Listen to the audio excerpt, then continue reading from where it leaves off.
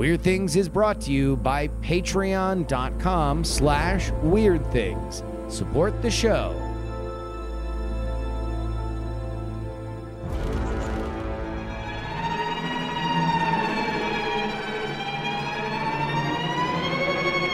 Hello and welcome to the Weird Things podcast. I'm Andrew Main, joined by Brian Brushwood. Hello, hello. Justin Robert Young. Yo, what up? Mr. Bryce Castillo. Hello.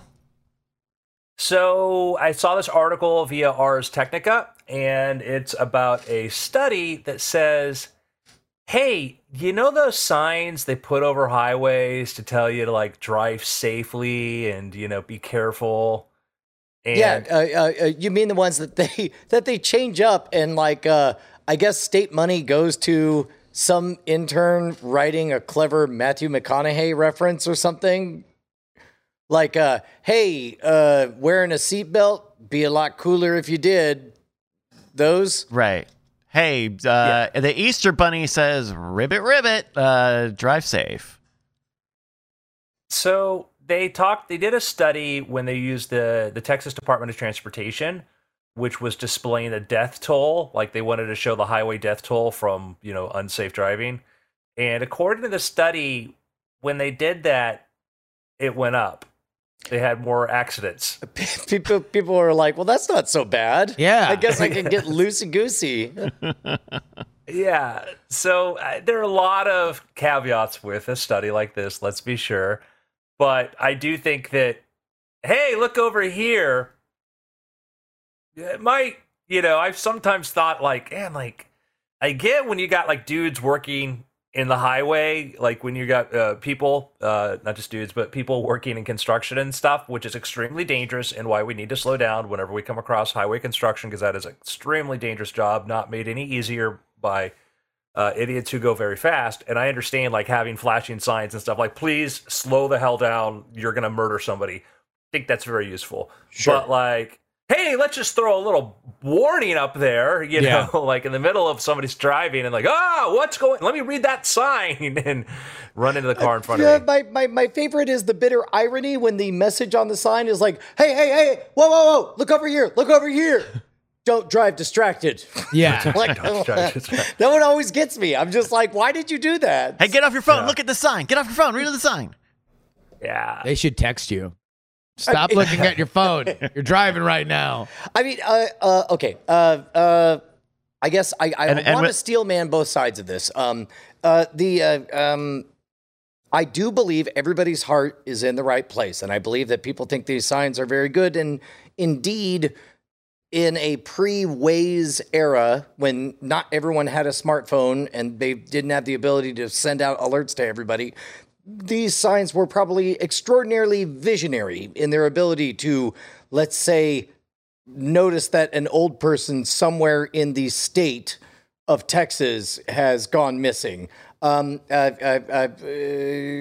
am certain there's a non-zero number of Amber Alerts that have yielded discovered children or Silver Alerts that have found wandering dementia patients or whatever.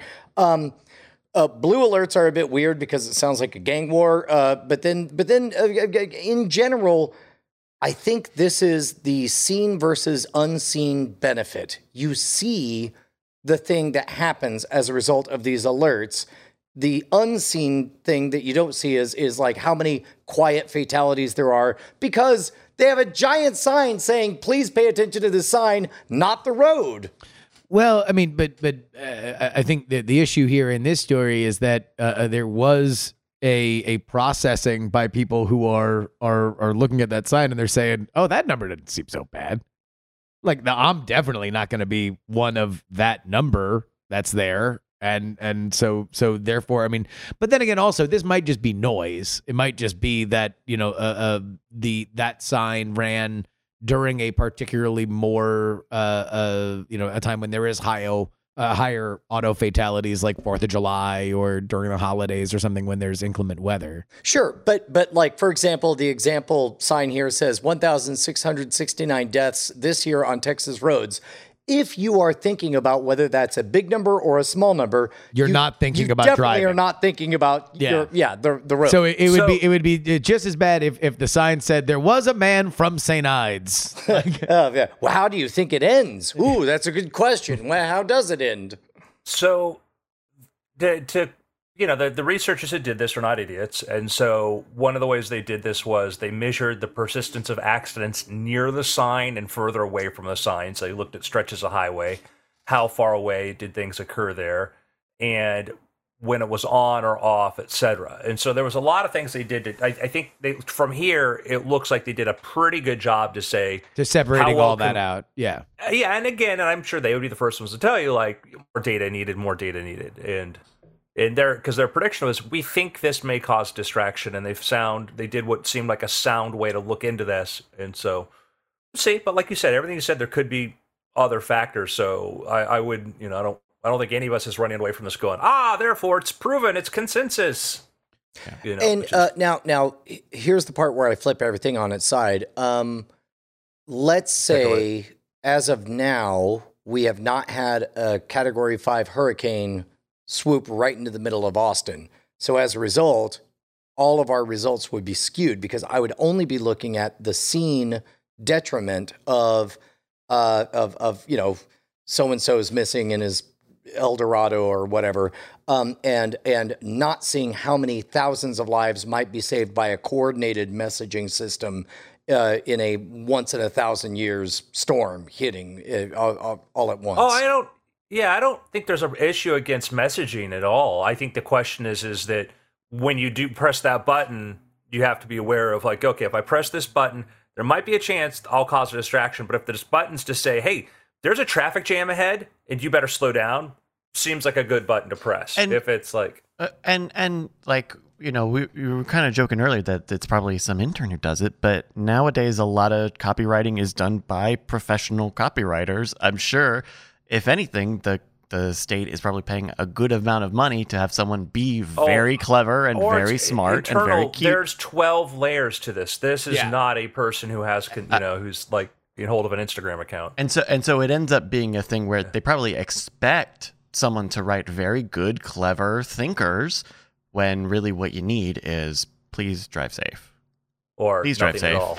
Or nothing at all. Maybe. Or nothing at all. Yeah, I mean, I do think that the things that I've seen on those signs that have been the most constructive to me are just like traffic times to blank. Like, so you're not even saying that it's necessarily like a traffic jam or something. You're just saying it is 15 minutes to an exit that is 5 minutes away. And you're just like, okay, that's I'll go around. Good bite-sized information for which I can process. I know every inch of it immediately. And it's not like what you were saying in this study insinuates that maybe giving too weighty or too complex a piece of information is counterintuitive. Well, and then meanwhile, I could also be convinced of the opposite side of, let's say, in the right circumstance, in general, these signs should stay blank all the time. But if they do stay blank all the time, then they don't get funded because people are like, why are those signs there? They're just We're blank not all using the time. them. Right. And then you have the moral calculus of like, well, how often do we put something on there so people feel like, because again, ultimately they're going to vote with their votes on whether or not we're going to continue to fund all. And if it always says the same thing, it always says the same thing. Don't we pay someone to write funny Austin stuff? And then you keep Austin safe. Who is this voter? He's my favorite voter. It's me. I'm John Everyman. John Everyman. And I want my sign. So you really need them. Sorry to interrupt you, John Everyman, but so you need them to be funny. Well, we're paying for them. We're paying for the electricity. And think about this, right? Let's say McDonald's was willing to sponsor a whole year's worth of these. If you just, for one day put up hey, McRibs are great. Then all of a sudden it's like you have the other moral calculus of like, oh, is that what we're doing now? Is we're having money? Road signs paid for by McDonald's? It's like, well, better that than taxpayer.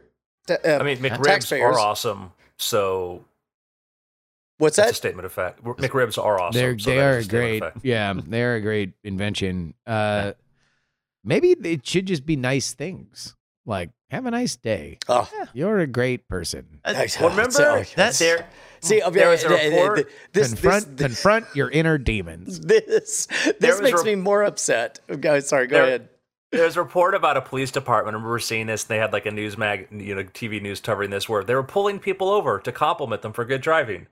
Oh, Jesus! Get the hell! That is the fastest way for me to commit police brutality. Like that is, I will go to jail assaulting a police officer if I were pulled over and then they just said thank you. Yeah, it's when a compliment you on the driving. Here's a coupon for McDonald's. Like literally, that's what they're doing. Get out of here with that. Jeez. I mean, there really is like it does. When you really accept the counterfactual possibilities, there's really no win on any of this. Oh yeah, it's like imagine if the IRS showed up your door and told you, "Hey, good job on your taxes." It's like, I'm sorry, I took my lunch break for this. Yeah. The IRS has an appointment with you at 1:00. Oh dear. Good job, citizen. Your friends at Harbor Freight just wanted to let you know you did a very good job paying your taxes this year. Yeah. But this does remind me a little bit of this thing in Australia. I only know the broad strokes of it, but I don't know if it's I don't think it's everywhere, but in places in Australia, in lieu of a speed limit, you know the electronic speed limit signs that say how fast you're going. Instead of giving you a number, it gives you a smiley face or a frowny face.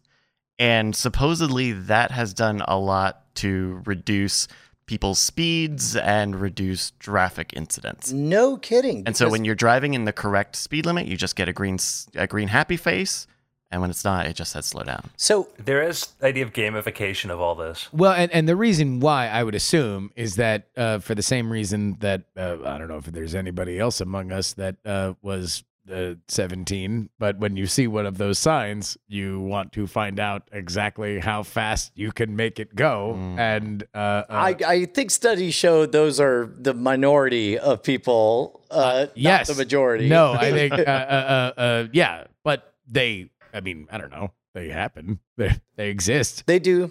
As a matter of fact, we were talking to the police officers over on a close by road that all of us have to go past today. As a matter of fact, they just took down those signs. They've made them temporary because when you make them permanent, they reduce lose the their effectiveness. Yeah, exactly. Mm-hmm. So you want to keep on moving them around, but in general, it's like, I mean, I don't like knowing that I'm accidentally speeding or whatever. Yeah. And I think by doing the smiley face, you get a little bit of an emotional element. Oh, I made the little happy face. Well, I think I drove correctly. Yeah, it's binary. So it's good driving, bad driving. It's not the number for which you even in the context of you getting positive reinforcement for it, you're still doing math in your head based on what the number is above it versus the number that you're seeing below it. Whereas before, or with something like this, it's just like doing good, bad, slow down. Like it's I think it's a simpler message. Yeah. Anyway, it's not a simple message. No. It's a complicated message, but actually quite simple if you think about it the right way. Exactly. The Byzantine impenetrable world of patreon.com/weird things. Bring your thesaurus and possibly a calculator to solve the grandest puzzle of them all. Patreon.com/weird things. Begin your years-long odyssey by pledging money to us via this website. Once you've successfully become a patron, you will get bonus content, including the After Things podcast before anybody else, as well as the satisfaction of supporting independent creators. From that point, you just live your life, and hopefully you could conquer all the other challenges. It's the adventure of a lifetime that begins right now at patreon.com/weird things. Is Nicolas Cage in this movie? I don't want to watch this movie. I'm a patron for weird things. He does some good ones too, Bryce. He does. He just mixes it up sometimes. Apparently the new movie's good. I've heard good things about it. Yeah. Hey, Bryce, do you like magic? Do you like magic tricks? Yeah, magic's great. It's like hey, Chuck E. Cheese employee, you like rats, right? Yeah. No, magic's great. Yes, I love rats and pizza. He does say the same thing over and over. Oh yeah, magic's great. I love Oh that. yeah, magic's great. I've rehearsed this line. You're not going to trip me up. Magic's great. I love seeing some disappear or reappear. What? And leave show business? No. Do we? Yeah. Do we buy Bryce on this, guys? Brian, Justin, thumbs up, thumbs down. I we do. believe him? I think Bryce is telling the truth. I think he genuinely likes magic. I think he loves it. Well, Well, I let's not want to get do carried an away. update to Blade Runner. Remember in Blade Runner they had the Voight Comp test? Of course, where they yeah. sat across Yeah. the person. They'd ask them questions. You see a tortoise in the desert. Do you flip them over? And Why aren't these you flipping him questions- over? Yeah. Yeah, exactly. These tests in Android. And then we're going to add one where he's going to pull out a silk hanky and put it into his hand and open it up, and it's going to be gone. He's going to go, ta-da. And then they're going to ask you, do you like this? Okay. Well, I like a good handkerchief routine. So Because apparently, according to a study published in the Psychology of Aesthetics, Creativity, and the Arts, people who hate magic tend to be higher in interpersonal dominance and psychopathy and lower in agreeableness. Basically, don't like magic, you're a psycho. You're a psychopath. Yes. I saw this floating around the internet the other day, and I totally agree. I think that the people that hate magic tend to not be people I like personally. Okay. How do you square that with people who exhibit these behaviors yet buy and engage in a lot of magic? Maybe in discussion We forums. don't have enough showtime for me to discuss that very specific personality type. Okay. Yeah, no, they're the worst people on the planet. Let me read- They let me roam read- an irradiated landscape with a pustule marked face, with their eyeballs falling out, just menacing the countryside. The worst. Let me read you three paragraphs. Okay? So it starts off, so who hates magic? Those who held more negative attitudes towards magic scored lower in openness to experience. They're also less prone to get absorbed or feel immersed, experience awe, or lose track of time. Further, individuals who are dogmatic or intolerant of uncertainty are more likely to dislike magic. Okay? Interesting. Makes sense.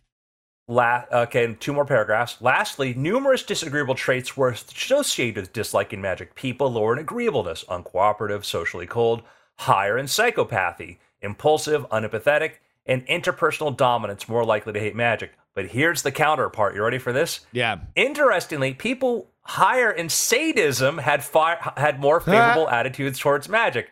The authors speculate, quote, it's possible the interpersonal manipulation component of magic, deceiving others and then withholding from them something they are dying to know, has a certain sadistic appeal. It is also possible that sadists enjoy the moments in a magic show where an audience volunteer is surprised or confused. Or perhaps when they say they like magic, they're referring to the subset of magic, the genre of torture illusions that includes sawing a woman in half, the head Jesus chopper, Christ. zigzag lady, the assistant's revenge, and various escape from dangerous situations. Torture illusions. So you like magic. What kind of magic do you like? In this article, do they give the exact phrasing of the question? Do you like magic or magic illusions or do you like participating in them or seeing them or going to I would have magic to see. shows? I think probably in the study they And get while into more yeah, particulars. and while we're finding out that, has anyone ever used the phrase torture illusions to describe those? I mean, first of all, the majority of all illusions are torture Well, illusions. certainly so. I mean, like any kind of body manipulation or separating, but I don't think of those as coded as being, watch me torture this person. I mean, maybe a few people that are specifically going out of their way. Let me take you on a journey back to 2006. YouTube was all of 1 year old, and our mutual friend CJ Johnson puts his set of illusions that he did at the Magic Island, and yet one of them was 7, 8, 10 times more popular than the others. For some reason, it was the one in which the girl was flattened into a two-dimensional object. Turns out there's a sexual fetish community that's their thing. Is flattening women. Yep. Yeah. I think and what- women he got, are he allowed got to be like as fat linked as on they a want. forum or something. He eventually figured out that like it was all kind of in coded speak, but basically it's like, hello, fellow appreciators of illusions. Here's one I think we'll all enjoy, wink face. And then it was Gotcha. Yeah. And he found out. there's studies that says some of these weird, for lack of a better term, and not to shame, kinks Yes. can be related to like how some brains are shaped differently and how some regions over trigger, like how there's a cluster for some people, their brain just, it's literally like a wiring thing, because they look at like people like foot fetishes and stuff like this and how they get triggered more by this than other people. And like, and you wonder like because like the flat thing is like, I heard that before, like such a weird thing. Not judging much, Unusual.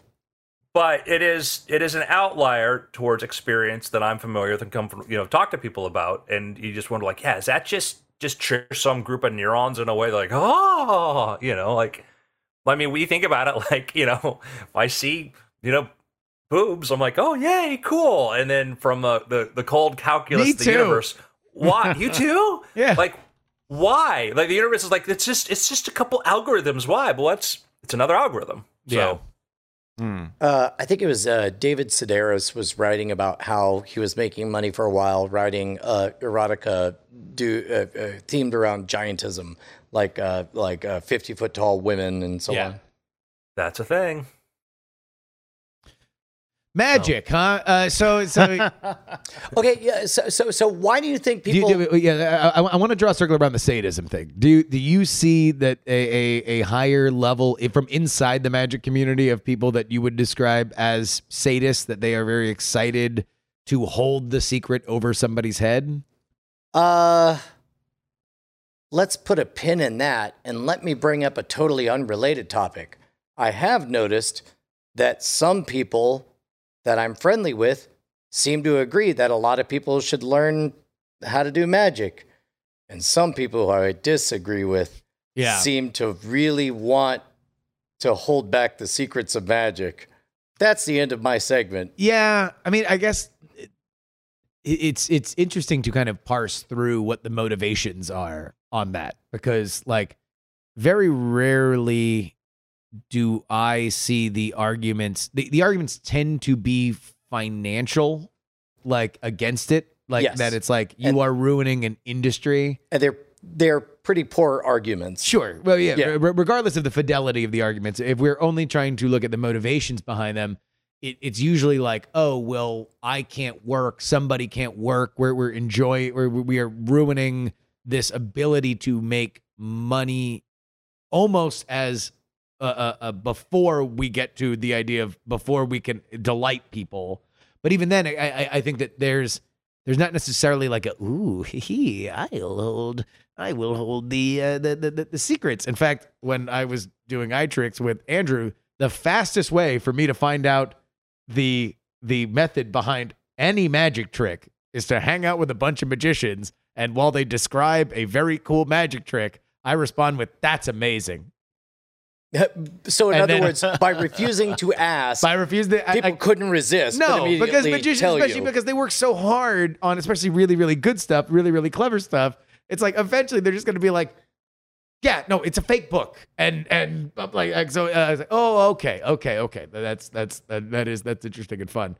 I think it's more from the inside of magic that you have a lot of like puzzle people. You have a lot of like people who really enjoy thinking through complex things and have applied that to the world of magic, where it's like, oh, I can complicate, this pad of paper or a pen or something like that in a way that I can create something that the audience doesn't even know is a puzzle. Yeah, and I tend to be kind of a big tent kind of guy when it comes to that. Like, I think there's places for academic magicians, people who read all the methods and can probably deconstruct and explain how just about any act you've ever seen is done. For practicing magicians, people who are out there, doing full-time professional, part-time professional, and people who quite literally just want to scratch the itch and don't mind doing the work to get there. And like people have gotten And aren't sadists. and like people are smarter nowadays. Like to people, and this is just going into the weeds of this, so we don't have to. But like people will be more impressed when they know how something's done. They will just enjoy more. No, Not always. I'm not in the thing that we do, the square block called Game Nation. Like showing how it's done gives people an appreciation for some of the basic elements of this. Yes, there's surprise and there's all, but Well, but you it have is an not it's not cultivate- flat out that learning how it's done ruins You everything. cultivate a certain audience for that too. I mean, there's a certain kind of audience that says, "I want," and that comes into appreciating. They appreciating secrets. They want to see. Oh, it was a paperclip the whole time. Oh, I love that. There's the other people like, it was a GD paperclip. This is the dumbest thing in the world, because some people come in there wanting, oh no, it's really this Buddhist secret that we've kept like for 1,000 years. Nobody knew about it. Levitation's real. Magic is a thing. Harry Potter, actual person, know him. There's some people who just come to it wanting that, but like, yeah, there's some people who go like, oh yeah, the more simple they appreciate it. They go, oh, that's brilliant. Yeah. But other people do get, I do think it might lend to that. Some people get very angry when they find, oh, it's just this. It's like, yeah, isn't that cool? Yeah. You know, You I don't blew know, on it's- it? Yeah. What a lie. But yeah, I don't know. Like at some point, a key card is gonna not be interesting to anybody. So Whoa, maybe we can whoa, teach it to whoa, somebody, and they whoa, could find out, hey, a key card's kind of cool. I used one to Well, get into my hotel room. Yeah. I think we saw like Penn and Teller have kind of made a big part of their repertoire, the whole, we'll show you how it's done and then we'll do it anyways and you're still going to be entertained. Yeah. And certainly some kinds of magic are better if you don't. I think they're more entertaining if you don't know. And there's the argument like, well, you should be a better performer. Like, well, you know, we all rise to our levels. And, you know, in my case, I needed really clever magic tricks. I needed really deceptive stuff.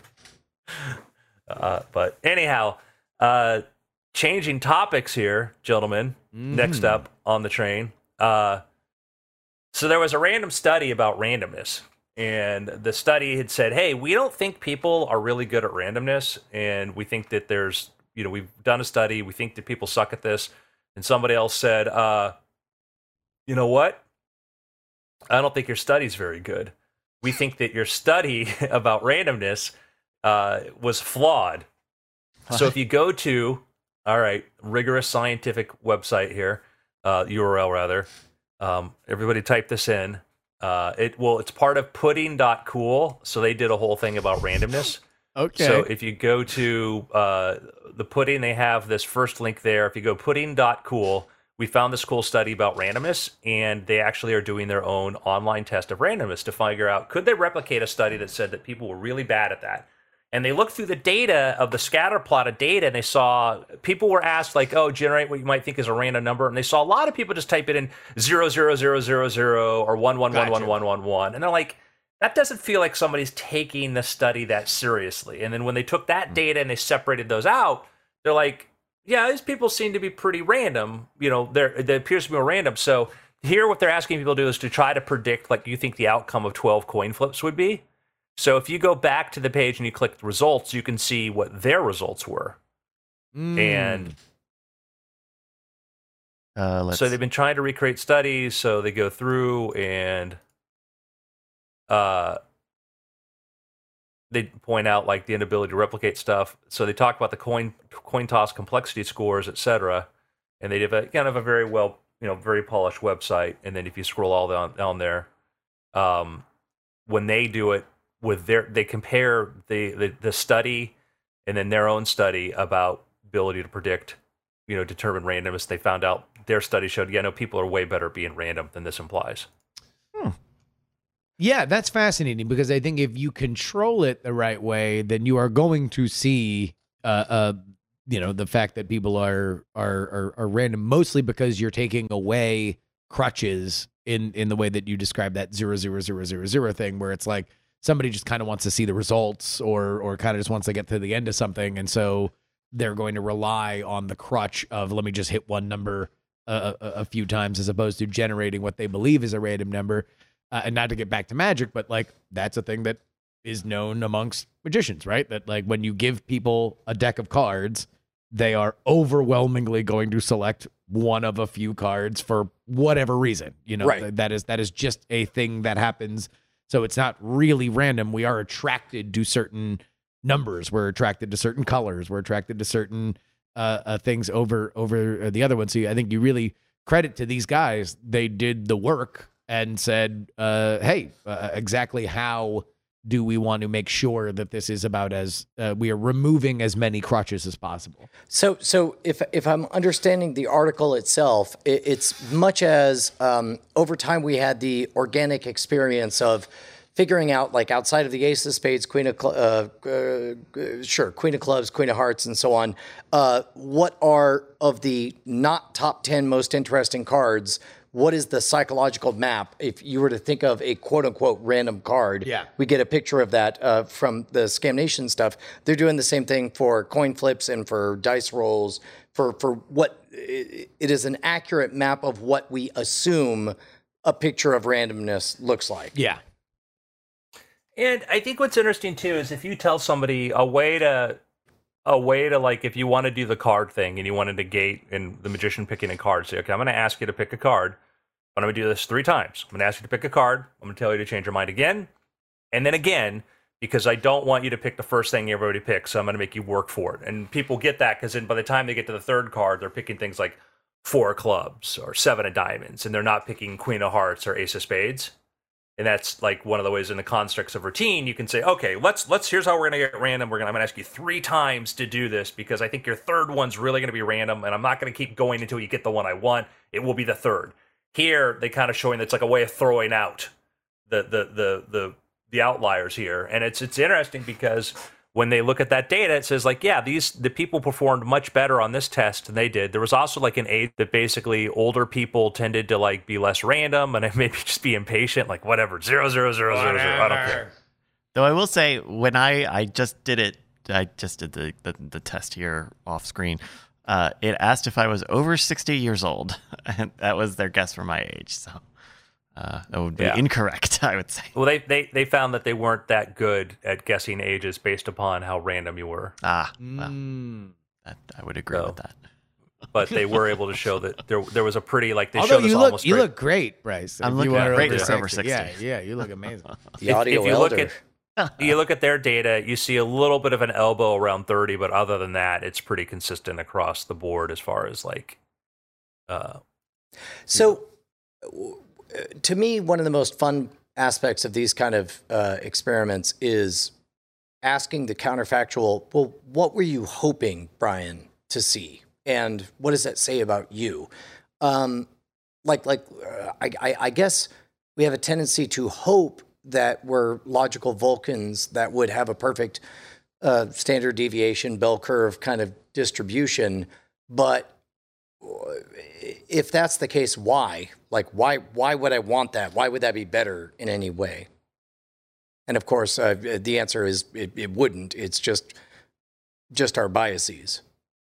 Well, your uniqueness. I mean, I think that the idea that, like, any discussion of, let's say, free will is immediately problematic because you have to first describe what do we mean by free will, and that's the, you can any side can win an argument on free will by deciding in advance how they're going to define it. Yeah, and when we talk about like, why do I want to feel? I want to feel I'm more complex. I want to feel that I'm a more complex system than something that's extremely easy to predict. But I'm aware of the fact that I am probably very easy to predict. But I do think in the long range, like my argument about free will is like, don't ask me the first thing that comes to my mind. Let me think about it, and I'll tell you the 12th thing, and you're not going to be able to predict that. And it's about kind of, and that's long form agency, which is harder to test in people who kind of argue like, oh, there's no such thing as free will because we saw the brain predict this thing before it happened. Like, yeah, that would make sense that our brain has to adapt to an environment where things that come out of nowhere, we don't stop and reason things out. We ad hoc reason it, but that trains us for later. And that's how we make our decision later. We go, I should not have, shielded the spear with this side of my chest because I'm bleeding out on the ground. And should I survive? And that's the thing I think gets lost is what we learn in AI and reinforcement learning is it's making a bunch of predictions and trying things out, but also like you just sort of go with this, go with this, go with this, which may say like, oh, see, we don't have free will, but it's like, did I learn from it? It's like Prisoner's Dilemma. Prisoner's Dilemma with memory and history changes the outcome. Yeah, I suppose what I was leaning towards is removing the value judgment, where it's like it feels like a free choice when I walk into a grocery store, and yet I always tend to go right where the vegetables are. and whether or not there's that debate about whether or not the milk is in the back of the grocery store because that preserves the cold chain, or whether it's because milk is valuable enough that they want to get you, whoever they is, to go all the way deep into the store or whatever.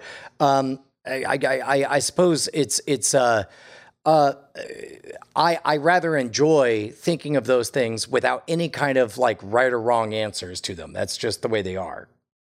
Yeah, and I think a lot of that kind of psychology comes into marketing, right? Like just the idea of like what is exciting, what is going to provoke a response immediately. In fact, a lot of it, especially as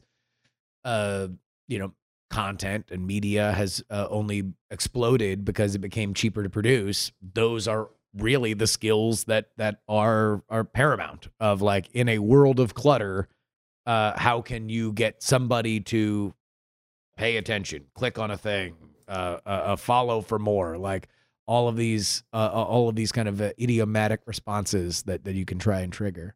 Mm-hmm. And to clarify for our listeners that the studies would sort of imply that free will as we believe it doesn't necessarily exist aren't about how often you make the same decision. It's monitoring the parts of your brain and seeing where a decision is made, and then the part of your brain that rationalizes it, and watching how people come up with a rationalization after. Like, why did you do this? I did this because of this. And you're finding out like, no, something else made that choice. And the part that created this narrative came in later. And I would argue from an evolutionary point of view, of course, the thing that takes narrative takes more energy, takes more time, and that would be a very bad decision-making apparatus for most decisions. Yeah. Agreed. But again, free will. I cognitively choose to agree. What do we have for picks, gentlemen? I finally had time to watch a television show last night, and I watched Severance with my wife. Ooh. I like Severance. How far I think it's in? a good show. I think that was episode 4 we watched last night. But very Twin Peaksy, like a just a fun show. I would throw out the caveat, and not that you're in dispute with this, but it has its logic and makes sense, where Twin Peaks makes sense to David Lynch. Yeah, true. And that's the thing is, I'm not at the point where we're still stacking questions on questions on questions. And so my wife was like theorizing about like, oh, well, is blank, and what about blank? And I was like, well, I have a suspicion that at this point in this kind of story, we're probably going to get supposed to know. Well, also that we're going to get 4 more questions on top of all the questions that we already know before we start getting any answers. But so far, I mean, just what a great collection of talent and a story told in a small window with gigantic implications. Peripherally related, I'm going to make my pick, something I have yet to experience, but I'm very excited about it. The Stanley Parable has a deluxe edition that just came out. So if you like the bizarreness of Severance, about the kind of closed box mystery that it presents, the ultra deluxe version of Stanley Parable, already, all I've seen is about 5 minutes where the first thing it does is ask you to set the time, and then it mocks you for putting in the accurate time. Like, really? You think I don't know what time it is? That's hilarious. And then I'm really excited. I just want to touch something back in Severance. What I appreciated from the first episode, and I'm going to spoil alert this time, you should watch the first episode, is when Hallie goes running out the door and she comes running back in, it felt like a portal. It felt like this, you're like, how is this happening? Like, and then I'm like, okay, it's magic. It's a weird realm. I'll just go with it. And then a little while later, 10 minutes later, we get an explanation. Oh yeah, your brain just switched off. Right. And you have no memory. And I'm like, oh, I love this because it was like a lost level sort of mystery that could have been never resolved for us. Yeah. But they said, no, this is the rules of how this works. And you go, oh, man, that's effed up. And so I was just... It has a very, very moment. strong internal logic that remains consistent. And, and Yeah. that's it's easy for a lesser show to blow that over, but they don't in Severance. They really pay it its due. Exactly. I really, really loved and appreciated that it is sci-fi at its the line between sci-fi and fantasy, which has gotten blurred through the years, is that sci-fi should have internal logic that you are. I mean, and strong fantasy should have it too. But once you enter into the world of espers and magic and everything, then you can always say that no, there's a deeper magic that you've not learned. Whereas sci-fi, it's like you should always have like, okay, that's why there's tension to anything. Yeah, and it's say that, you can, as an author or a creator, say no, and that's fine, but at your own peril. And it doesn't mean you have to reveal it. You can, like Christopher Nolan in Inception has his own, well, this is what's going on, and he's decided, no, I'm not going to tell you, but he knows. And there's a consistency, and you can come up with an explanation that is entirely consistent with the facts and be, okay, I've settled for this because it fits everything. And I love that, where you don't have to tell us, but let me not think that it's just a writer's room trying to come up with the most bat crazy things they could to try to keep us entertained and tune in next week for the promise of the reveal. Right. And to find out nothing. And like, despite all that, Severance gets away with doing a ton of cliffhangers because it has a good sense of how to pay off those well, because underlying is a gigantic mystery. Right. And it's like, there's a lot to unpack, and what I like about the show, or at least the premise of the show, is that there's so much that I want to know. There are so many mysteries that you can then complicate based on where the characters move, that it's like there's a lot of meat on this bone. Like there is more than one season's worth of meat here, and I'm pumped about that. Nice. Brian, you watched someone play some of Stanley Parable? Yeah, Ultra Josie Deluxe? started playing Stanley Parable Ultra Deluxe. I only got to see the very, very opening, and then the opening scene, which was identical to the original, but of course, I'm going to assume that they have a deeper game that they're playing. It is kind of funny. There's one fake out ending that is an inside joke of the dozens or hundreds of different endings in the original. There's one that is utterly disappointing, but the narrator makes a joke about how, I hope all of you just talk about how this is the best ending. Ooh, I hope you get the broom closet ending. And it becomes this inside joke, and then that becomes the top comment on the Ultra Deluxe version, is everyone like, I hope the broom closet ending is still there. That's great. Very nice. I've also got a video game pick. I ended up grabbing this just before we went out to Las Vegas over the weekend, and have really enjoyed it. Kind of expensive for a mobile game, but I'm really enjoying it. It is the new Zach Gage and Jack Schlesinger app, Not Words. You might know Zach Gage from Spell Tower or Bad Sudoku. This is their new puzzle game. It is like it's like a reverse crossword puzzle. So you're given a layout of crossing words, and you're given the letters as hints, and they're in these kind of different clusters of tiles, and so you have to arrange all of the letters in each cluster such that every word, every section of more than two or more consecutive tiles is a word. So there's a lot of 2-letter words and 3-letter words to just fill in everything. But it's really interesting in terms of being. This is a good day. It's a good time to get into puzzle games, because this is a pretty unique way of making a puzzle game like this. A little expensive, maybe. It's free. You can play the daily for free. You can play some of the monthly puzzles for free. And either pay $5 per year or $12 for a lifetime. And there's a lot of puzzles in here. A little bit of a high price, but I really enjoyed this. I was able to play it offline.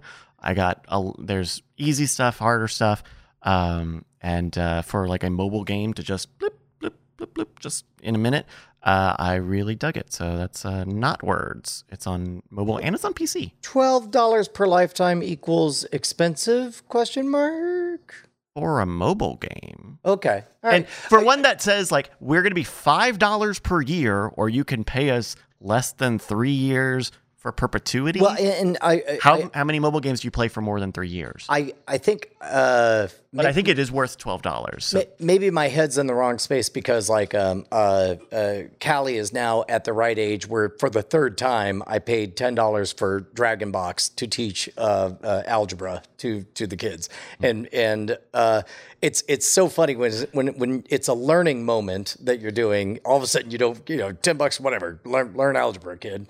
Yeah. Dragon Box is the bomb. It's great. It's great. And what's funny is like she's at the point where it's all plus and minus and letters and numbers and all that. She's now well past the symbolic part and into the part where it's nothing but actual numbers and letters. And she's like, I still don't understand how I'm doing algebra. And I'm like, that's fine. You understand enough. You are way too young to really need to know how you're doing the algebra just yet. If you haven't tried Dragon Box or curious about math, just do it. Because I remember I'm like, all right, this game's, that's kind of fun, but like, I don't, like, well, how am I learning this? And then it does this sort of vroom reveal, and you're like, oh! All it does is change the symbols, and you're like, oh my God. Yeah. Wonderful. My pick is Yellowstone Season 4. Specifically Season 4. Well, I just finished Season 4. I love Yellowstone, so I just finished the latest season, so... if you haven't watched Yellowstone, I highly recommend Yellowstone. Yellowstone is the most successful television franchise there is right now. Yeah. And they have the 1883, which we just started, which is another spinoff. Then they're going to be doing another spinoff, which is the quadruple 4-6 Ranch, which will be interesting because there's a whole story behind that. One of the characters on the show is actually the co-creator Taylor Sheridan, who's an actor and interesting guy himself, and they did this thing in season 4 where one of these characters, like Kevin Costner, says, "Yeah, we want to be like the 4-6 Ranch in Texas because that's where we want to be." And it's like, that's kind of interesting sort of phrasing, like to talk about this ranch. And it turns out it's a real ranch that Taylor Sheridan and some people bought. And it's one of the largest, and it's actually going to be a spinoff. So I'm like, oh, cool. It's really that's a great kind of a spinoff. And does he? I mean, I know for Yellowstone, he writes every episode by himself. I think he might do the spinoffs too. Like he is a machine.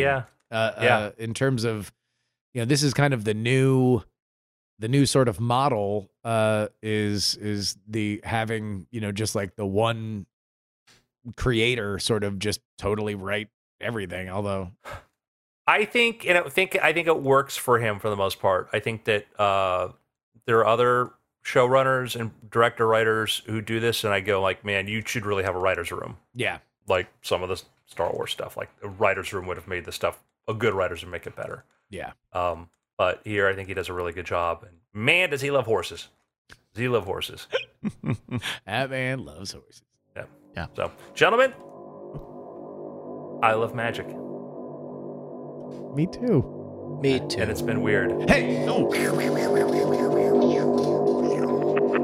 Diamond Club hopes you have enjoyed this program.